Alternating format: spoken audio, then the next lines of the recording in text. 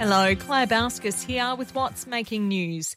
The AFL boss says the 2020 season continues to throw up challenges as 10 Victorian-based teams are preparing to move out of the COVID-stricken state. Collingwood and Geelong will head to New South Wales for one game. We're flying to Perth as previously planned. St Kilda, North Melbourne, Essendon, Western Bulldogs, Richmond and Carlton will be based in Queensland. Hawthorn and Melbourne will be based in New South Wales.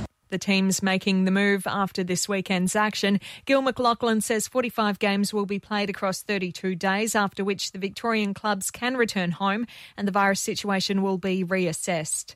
The Victorian Premier says COVID-19 cases have held reasonably steady at 66 new infections today and is glad the daily tally isn't twice as much. But Daniel Andrews hasn't ruled out more suburbs entering lockdown if cases spike. I can't rule out further restrictions, and we certainly can't rule out other postcodes on that formula being pulled into this. A private school on the New South Wales Central Coast has been forced to close over fears of a possible COVID case. A student at Greenpoint Christian College is undergoing testing. All staff and students told to stay away while it's processed. But New South Wales has recorded no new cases of the virus today.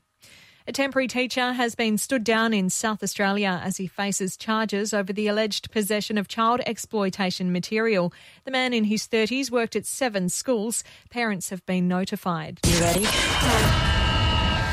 In sport, Corey Oates celebrates his 150th game with the Broncos tomorrow. During his time at Brisbane, he scored 92 tries, won 86 matches and played in 1 draw. Brisbane face the Warriors tomorrow night. The last time they played, they tied 18-all.